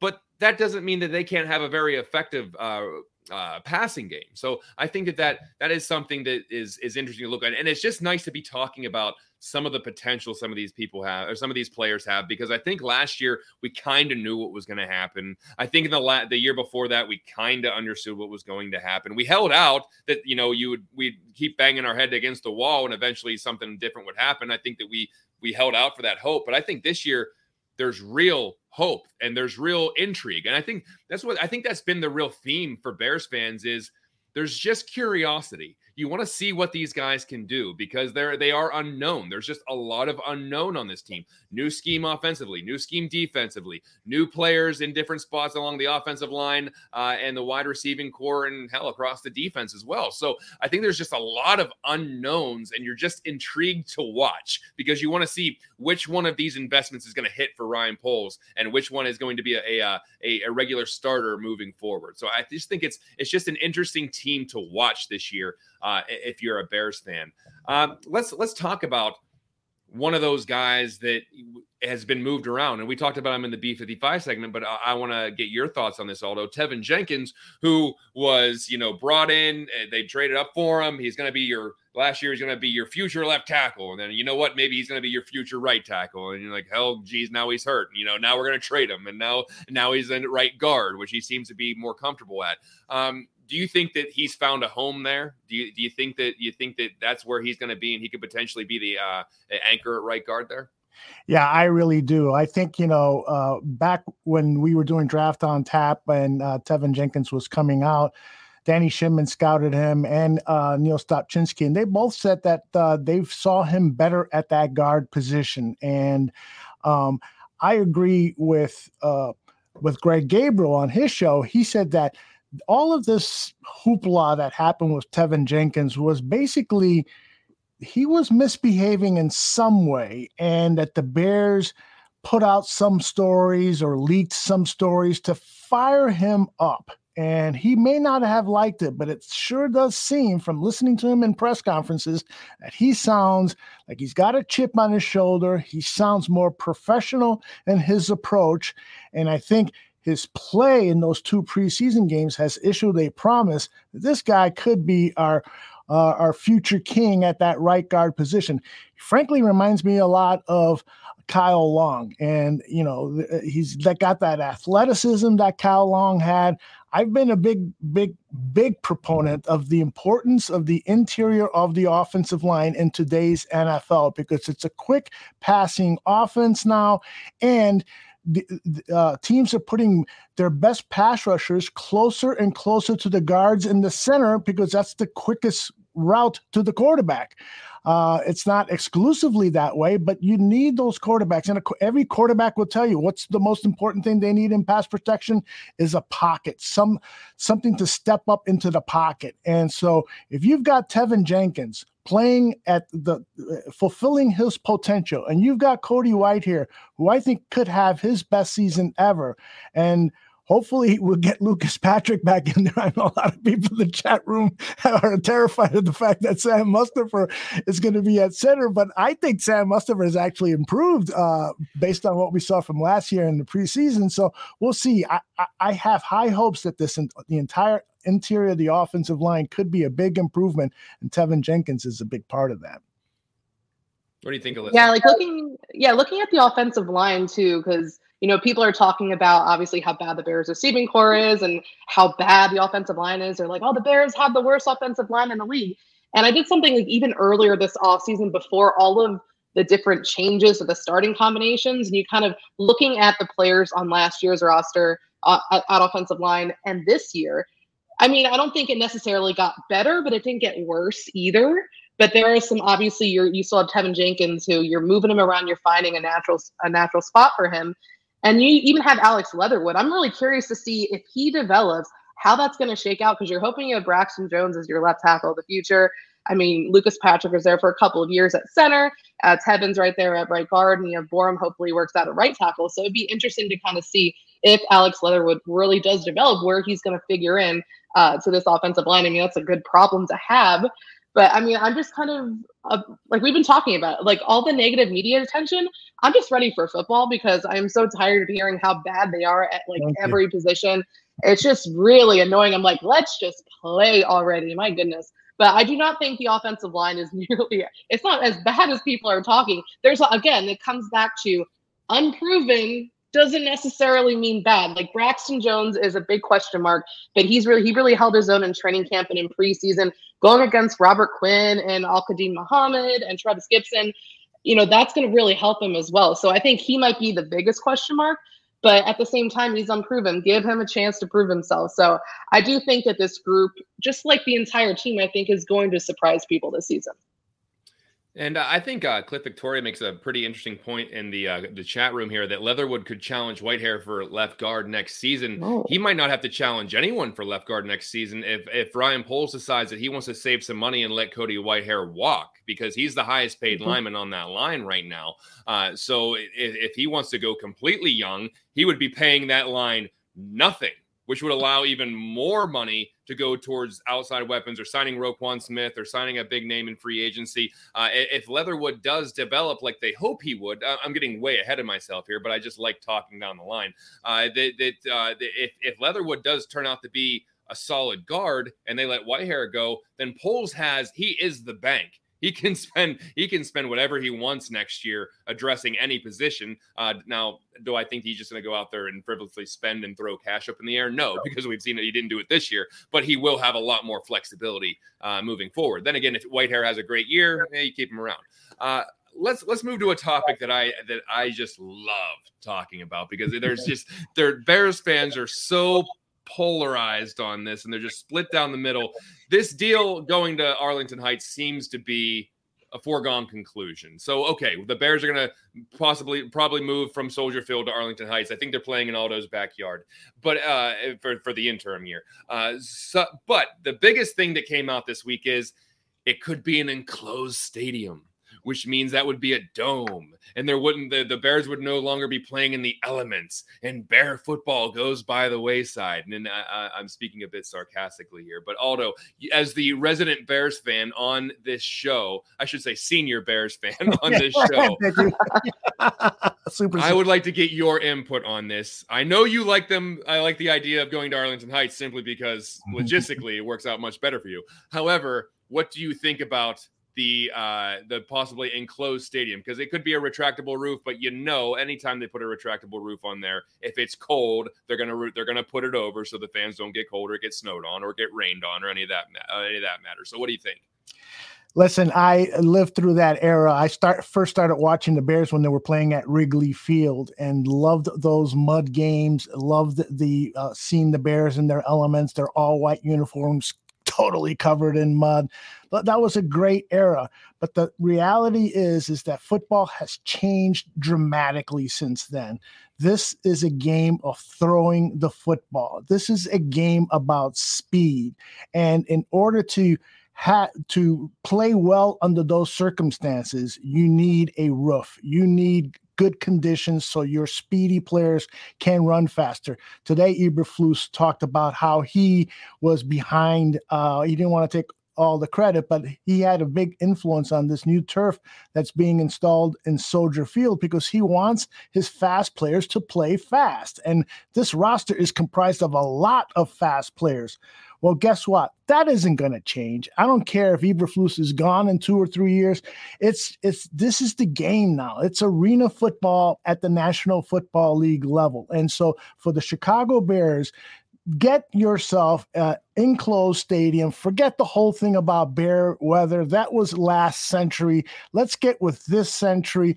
I want to get season tickets, and I want to be nice and warm and cozy with my little bottle of brandy watching Chicago Bears games under a roof. Alyssa, I know you like Aldo. I know you like hot weather. I know you like warm weather, Alyssa. Are you all about the dome? I mean, I'm kind of torn because I love the Bear weather. I love it being cold. I like it. I just always think of that 2018 game when the Rams came to town. Like, that's just the impact that had. It was just incredible, and it made for an amazing game and an amazing moment. So, I mean, I never thought of the Bears playing in a dome. Like, it's very, very odd, but I'm not necessarily against it either. I mean, I guess the easy way out would be you make it retractable. But, like Aldo mentioned, they might, just close it up, when it's snowing. I mean, hey, maybe not. Maybe Matt Eberflus will be like, okay, hey, let's keep it open today, right? Like if you have a warm weather team coming, like maybe you can even use it like kind of like game planning against an opponent. Like if the Packers are coming to town, I mean, there's no real reason to keep it open.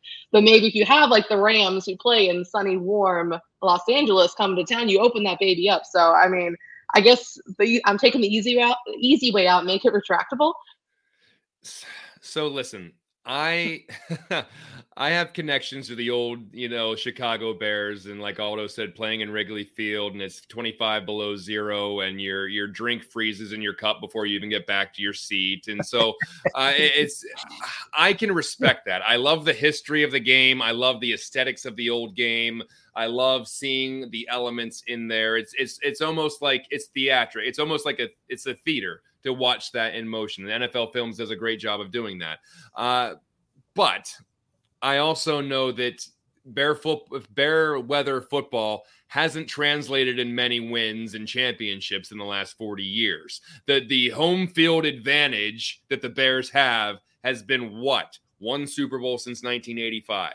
So I don't necessarily see this being, they're giving up their big advantage. What advantage? You know what? All it does is it makes bad teams a little bit like it keeps the game a little bit closer when a good team comes to town. So maybe the other team gets frozen and you can squeak out a win. I'd rather be, like you said, Aldo, fast every week. Do you really think in your heart of hearts that Aaron Rodgers loves playing in Lambeau in January? Do you think he loves having frozen hands trying to throw the ball? He's from California, by the way. Do you think he loves being for the frozen tundra and hitting the ground and it feels like he's hitting bricks?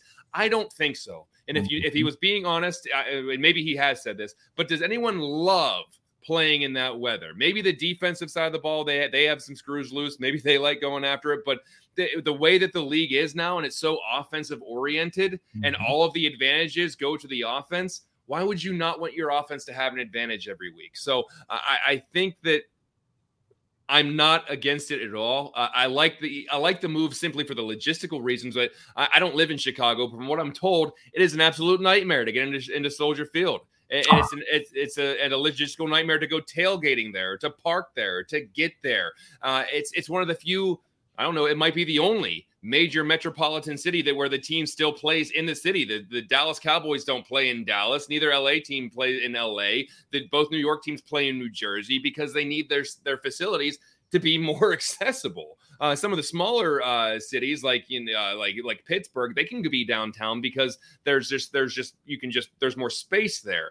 There's not. And so in Chicago, it's one of the few huge cities where the team actually still plays downtown. So I respect that. I understand the history of Soldier Field. I'll always cherish the memory of Soldier Field and the teams that have played there. I just, you can't stop progress. Were people mad when they left Wrigley? Maybe. And so are people going to be mad when they leave Soldier Field? Probably. But you're thinking about this facility they're going to build out there. They're going to put let's just face it, they're going to put a roof on it. Now it's just whether or not it's going to be retractable or not, because they're not going to pass up an opportunity for this facility to be a year-round revenue gainer, because they're going to have concerts there. They're going to have basketball games there, maybe Final Fours there, maybe host a Super Bowl there. They're not going to balk at a chance to have year-round revenue just because they want it to snow in there. So I think that it's coming. Now it's just, is it going to be retractable or is it actually going to be fully enclosed? Time will tell.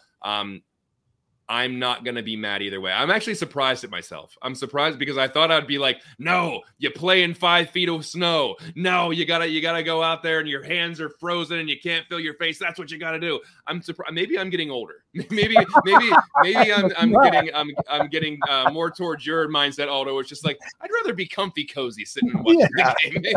And you know what? The TV experience has gotten so good that the NFL teams are like, are people really going to keep paying $400 a ticket so they can sit here and freeze their butts off? Or would you rather have them have a better fan experience, and maybe we can up the price to $500 a ticket, because then they won't be frozen and have to leave at halftime? We'll see. Well, and this is still down the road. It's going to be quite some time before that facility is built or approved or whatever. But I just figured it's going to stay in the talking point for a while. Before we get to a couple user questions here, one last thing. Obviously, we heard about Ted Phillips retiring at the end of this year, which elated most Bears fans. But then you have people coming out this week. I believe it was Dan Pompei that said that he doesn't believe that Ted Phillips really did much meddling with football operations. So, Aldo, I'm going to start with you again, just because you've been following the team longer than Alyssa and I have, just for sheer. I'm not even going to say, because you've lived longer.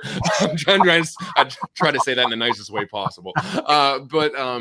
So what is your lasting impression of Ted Phillips as this appears to be his last year with the team? To Dan Pompei's point, I totally agree that Ted Phillips did not meddle much at all. But unfortunately, he had the biggest decision of any of building a football team, which is hiring the guy that's going to make all those football decisions. And he consistently struck out, with the exception of Jerry Angelo. Every other decision he made after that was terrible. And so that's the big problem with Ted Phillips' legacy.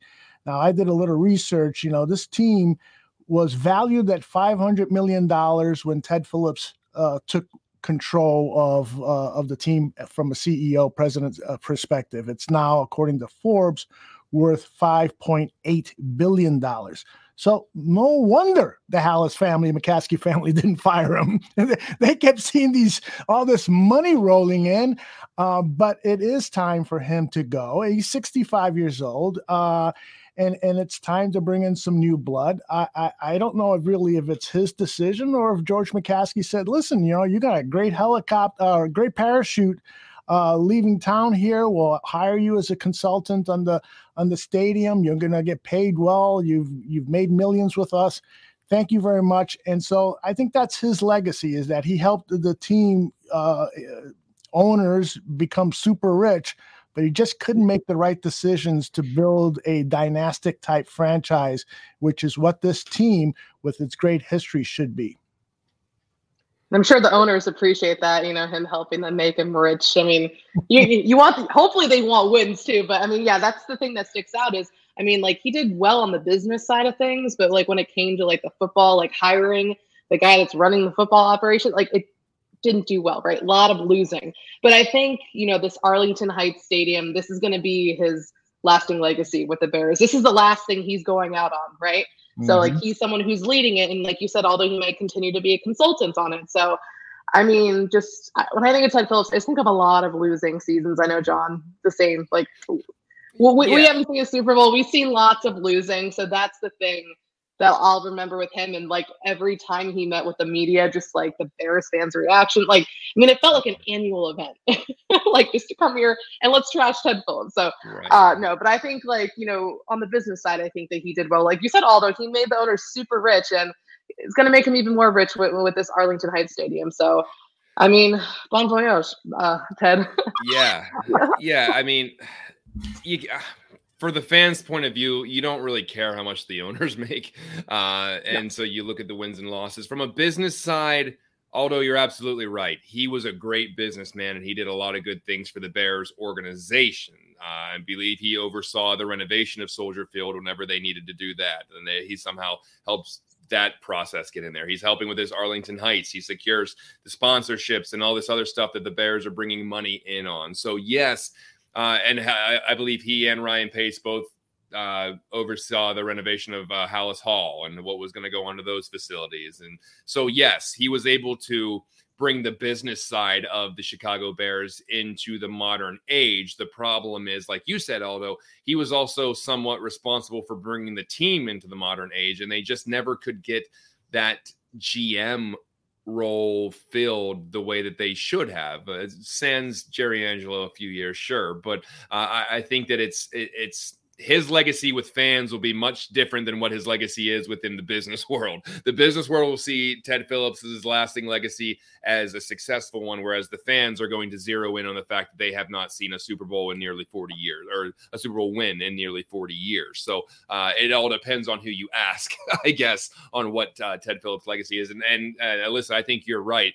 This Arlington Heights thing is the one to go out on. This is the swan song. If I'm going to go out, I want to be the guy that built a brand new, beautiful facility for the Bears out of the city, but brought their stadium into state of the art that's going to compete with those of LA and all those other beautiful, and Jerry's World and all this other. There's all these stadiums throughout the league. So I guess it all depends on who you ask to see how you feel about Ted Phillips. Aldo, we got any questions? Yeah, we got some questions and some comments.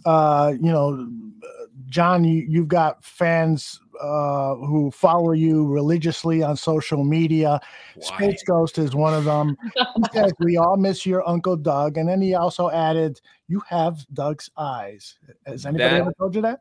Yes, the Buffones all have these beautiful sunken eyes that anytime you can tell a Buffon from a mile away, because we all have the same eyes that are basically 2 inches in our skull.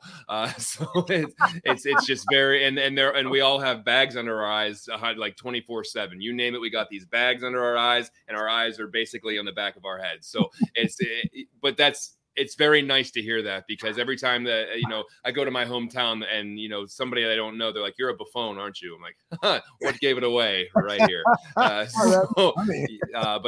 thank you so much for those kind of words. I actually just met up with my cousins who were Uncle Doug's daughters this weekend in Pittsburgh. It was nice to, reunite with them. We went to a Pirates game. We don't even need to talk about that team. But it was just nice to catch up with family and kind of, there was a lot of Uncle Doug stories there. So it's always this time of year where I really reflect on him, and our family really reflects on him, because it's the start of football season. And, this is whenever, he would either be getting ready to play or he'd be ready to go on the air after the Bears game. So this is the time where we really start thinking about him. It's when I really start thinking about him. And quite frankly, I can't think of a better time to start this show on the year during the year than right now, because that's whenever he's in my mind the most. Yeah, I hear you.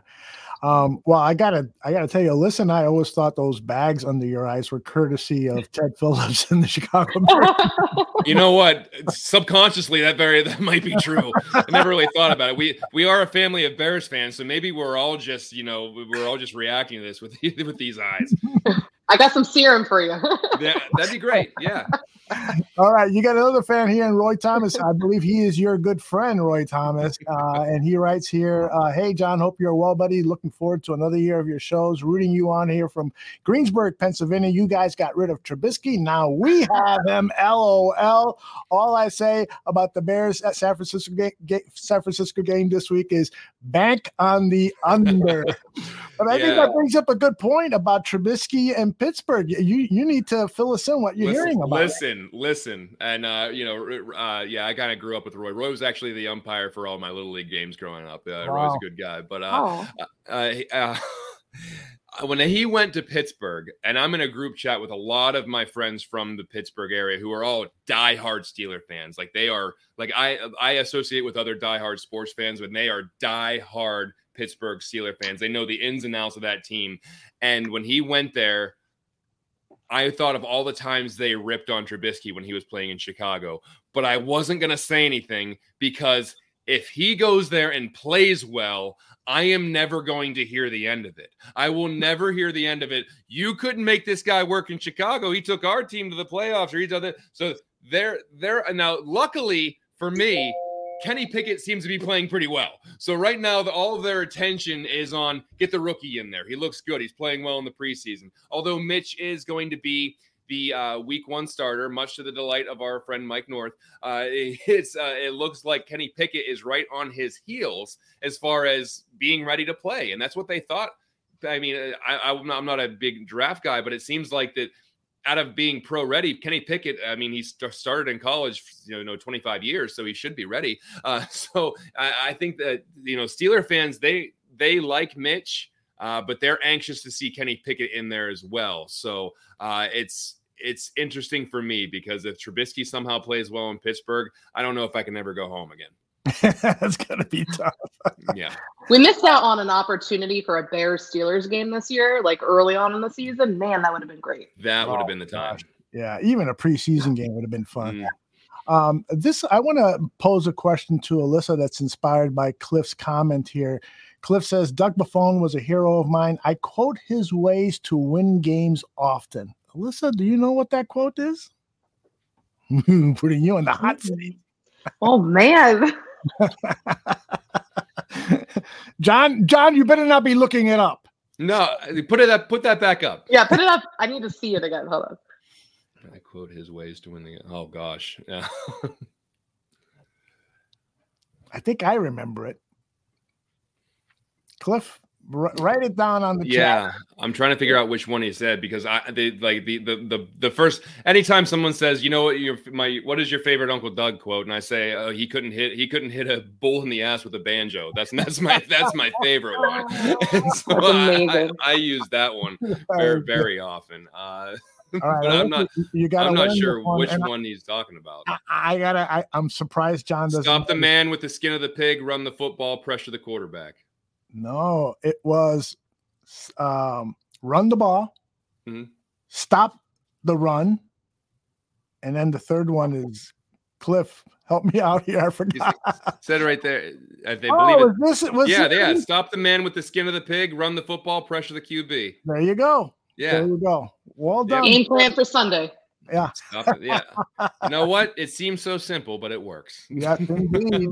Even in today's we forgot that after the Matt Nagy era. We forgot that. But I thought you had to do an end around on 3rd and 1. I've been brainwashed. I thought, oh my God. I was unaware that's how you. I thought you had to just run. I didn't know you were allowed to run any other route than a curl route. So I'm still trying to get past that a little bit. I promise this is not going to be a year of us bashing Matt Nagy because that's past us now. But it's the show before the new season, so we're getting it out now because it's in the past after they kick the ball off on Sunday. Alyssa, I know you're holding your prediction close to the vest, but Aldo, what do you think? What do you think about this game on Sunday? Well, I think that the Bears have a great opportunity to win this game. My only concern is who is going to win the line of scrimmage. And so if this offense can contain this outstanding pass rush of the 49ers, then I think the Bears will win. I think that the Bears will win by 4 or 5, anywhere between 4 and 7 points. I really do believe that they have the element of surprise on their side. I think that Luke Getsy is going to throw things at them that the 49ers have never seen.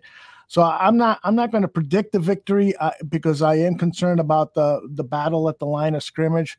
But I think we've got a really, really good shot of winning. I will predict a victory. I'm gonna. I think I picked whenever the schedule came out. I went out on a limb and say, here's the game that they're going to win that they're not supposed to win, because I like the fact that they're catching this in week 1. They're going to be they're going to be at Soldier Field. Trey Lance is going to be. You know what? He's not going to be used to this. I don't care how many reps you give him. I don't care what you did in the preseason. Whenever Matt Eberflus ramps up the pressure, it's going to be different. And I know that he got some spot starts last year, but now he's the guy, and he has to be the guy. And there's a world of pressure on this kid, especially with the veteran as the backup now. I think that there are going to be plenty of opportunities for the Bears to take control of this game. I think that. Now, could they blow those opportunities? Absolutely. But I think that San Francisco will provide a few opportunities for the Bears not to just stay in this game, but to win this game. And I'm not usually the beacon of positivity on this show, as you may remember. This is very weird. This is really out of character for me to say that the Bears are going to overperform. And maybe it's just because, I haven't watched them in a while as far as playing in regular season, but I really think that they're going to have an opportunity to win this game. I think that they could win this game 23-17. I think that they're going to score enough points and maybe get a few turnovers. Maybe listen, the Bears go in and they force a quick turnover in the first quarter, and then maybe they get some points off that turnover. Maybe Trey Lance starts doubting himself, or maybe he gets out of his comfort zone a little bit. I think there's going to be opportunities here. Now, they could say the same thing for Justin Fields, but I think that there's, like you said earlier, there's so much more pressure on Trey Lance to perform well with a Super Bowl caliber roster than it is for Justin Fields, where no one has any expectations. So anything he does is overachieving. And so I just like the opportunity for the Bears to go in there and set a tone, create some turnovers, and steal one from San Francisco. And then maybe this is just my wishful thinking, a win over San Francisco can shut everybody up and say, this is not the worst team in the league. This is not going to be the team drafting number 1 overall. You know why? They just beat a team that some people are picking to go to the Super Bowl. So I think that this is a great opportunity to start this Eberflus era off on the right step, and kind of take the flack off of Ryan Poles a little bit for not going out and spending stupid money on mid-level players. So we'll see. I think that they have a good opportunity, and like I said, I'm not normally a homer. So this is me legitimately thinking this, not just playing into it. I really think that. Although we need to save this for if the Bears beat the 49ers, lead off the show with that. There's our open. Well done. What's your prediction, Alyssa? She's saying. Okay, well, I'm not going to reveal it yet, but no, I do think that this game, it's winnable. I mean, I will say that, and I think it's obviously the timing of it. It's perfect. Trey Lance is his first time starting the year as a starter. And I just think, we look at what they did last year. I mean, I mean, that offensive line did a decent job, right? I mean, I think the defense broke down, and Ryan Poles addressed the secondary. That was the big issue. And I mean, I don't know. I think this is a good matchup. Like Aldo said, I think it's going to come down to the line of scrimmage. That's the concern, right? We're going to be looking at the offensive line and how they contend against Nick Bosa and Eric Armstead. So I mean, it's going to be much more competitive and close than people are giving them credit for. And I mean, I'm not going to make my prediction yet, but I would not be surprised if the Bears pulled out this game. I'll say that. I was laughing. Bears 104, 49ers -2. Yes. Okay, well, that's my prediction. Damn, how'd you get it? J2K, I like it. We'll get that. That sounds like a Swirsky super fan skit on SNL. Bears 104. What about an MVP for this game, John? Ooh. Well, here's the thing. Well, no, I shouldn't say that either. I was going to say, if the Bears win, it's going to be hard not to say that, Justin Fields was the MVP. But I think that you could certainly give it to somebody in the secondary, like a Jaquan Brisker, who could potentially either picks up, gets an interception and then forces a fumble, or comes up in the box and makes a big play. So I think it could be somebody on the defensive side of the ball who really changes the game, because if it's tied, if it's tied 17-17 late in the game, and then, Brisker takes one to the house, then it's hard to not give the MVP to that. So I think that it could be somebody in the defensive secondary making a big play to end the game. So I'm, if the Bears win, I'm just going to say, since we're just throwing out random, predictions, I'm going to say Jaquan Brisker could be the MVP of this game just for making a big play late. I like what I see out of the kid, and talk to some people who, watched a lot of his college tape, and they love it. So I think that he could already have an impact on this game. Right. Wouldn't that be a welcome to the NFL moment? My goodness, that would be amazing. Well, it's better than a good one. It's better than throwing a interception in the back of the end zone to aim. I lost his name already. Adrian Amos. Remember against the Packers, Trubisky throws that last pick, and Amos didn't pick off. He didn't have any interceptions for the Bears, and he gets one in week 1 to end the game.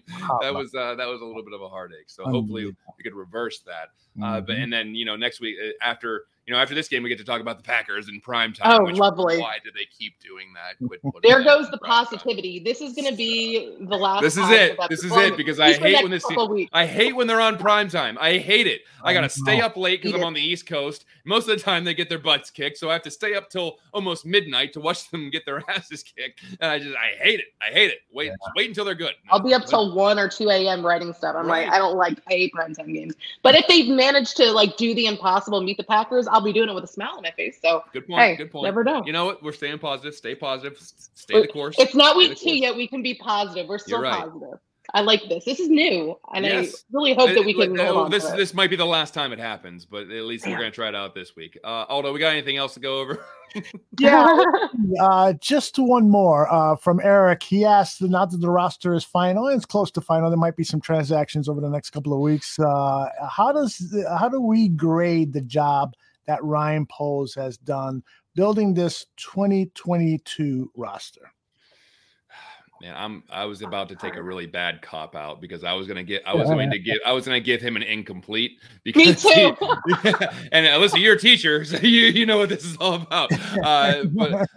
But because the reason I was going to say that is because you don't know a lot about a lot of these players, and so if we're going to, when we give midseason grades, we'll have a much better grasp on that.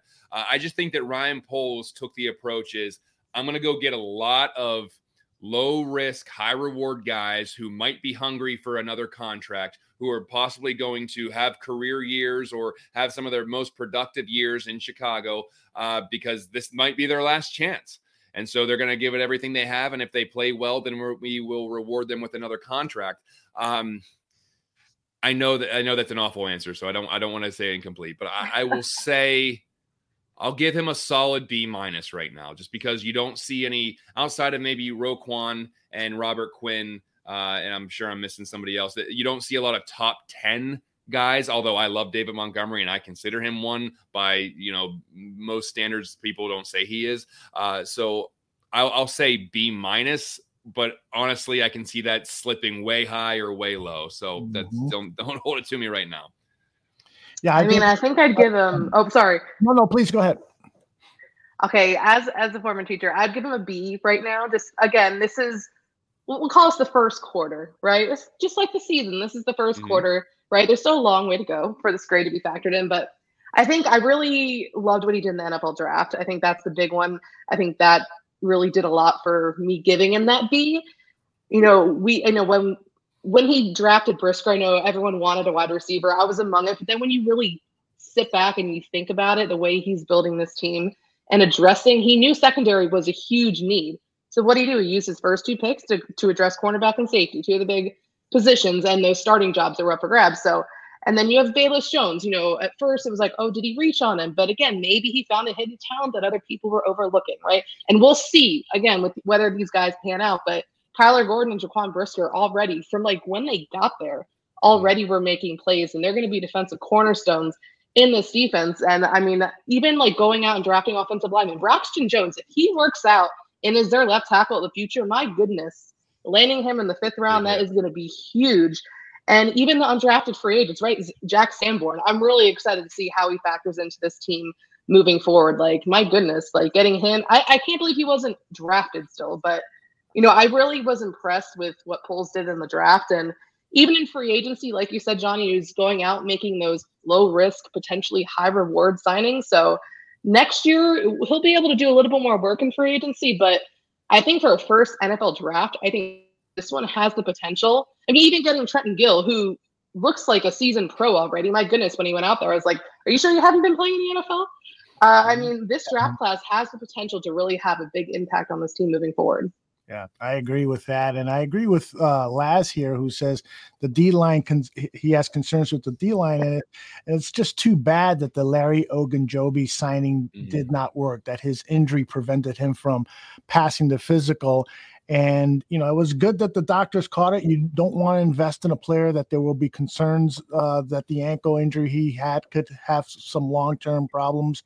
Or it could be a wash for the season. We'll see how that goes. But that was big. And then, of course, the Ryan Bates signing with or lack of signing with the Bills, that really would have helped the depth of this offensive line. So I agree with everything that everyone has said. You know, the big grade comes next year. He's going to have all of these resources, and he needs to take a monumental leap forward at addressing, you know, needs at the cornerback depth, wide receiver depth, and making sure that Justin Fields has the adequate or better than adequate offensive line protection. So with all those resources that he has, and if he doesn't get an A after next year's roster building, then there'll be some disgruntled Bears fans here at the bar room. Yep, I agree. Well, I think we covered a lot in this, you know, hour and 45-minute premiere, which is much longer than we normally go. But it's just been so long that we had so much to talk about. Yeah. Before we close things out, let's talk about some of the other things going on at the bar room. Of course, after every Bears game, Bear Football, the post-game show with Aldo Gandia, myself, and Tyler Ellis. And is Tyler back on the show? Tyler, Danny Shimon, and you. I'll be behind the scenes producing and teeing things up for you guys. So it's Danny Shimon is joining the team and basically replacing me. I want to go behind the scenes and be on top of making sure we get press conferences on time and find some interesting stuff on social media that we could use to help analyze those Bears wins. Yeah. Well, let's hope so. But yeah, that's after every Bears game. You'll catch us after the game on Sunday. It'll be noon for you Central timers, 1 for me, and so I always get the late games. But I can't imagine living on the West Coast and there's a football game on at 10 a.m. I'd love that every too. That'd be awesome. Can you imagine? That'd be fun getting drunk at 10 a.m. and having a reason to. Well, I'm also thinking like Monday Night Football starts at 5:30.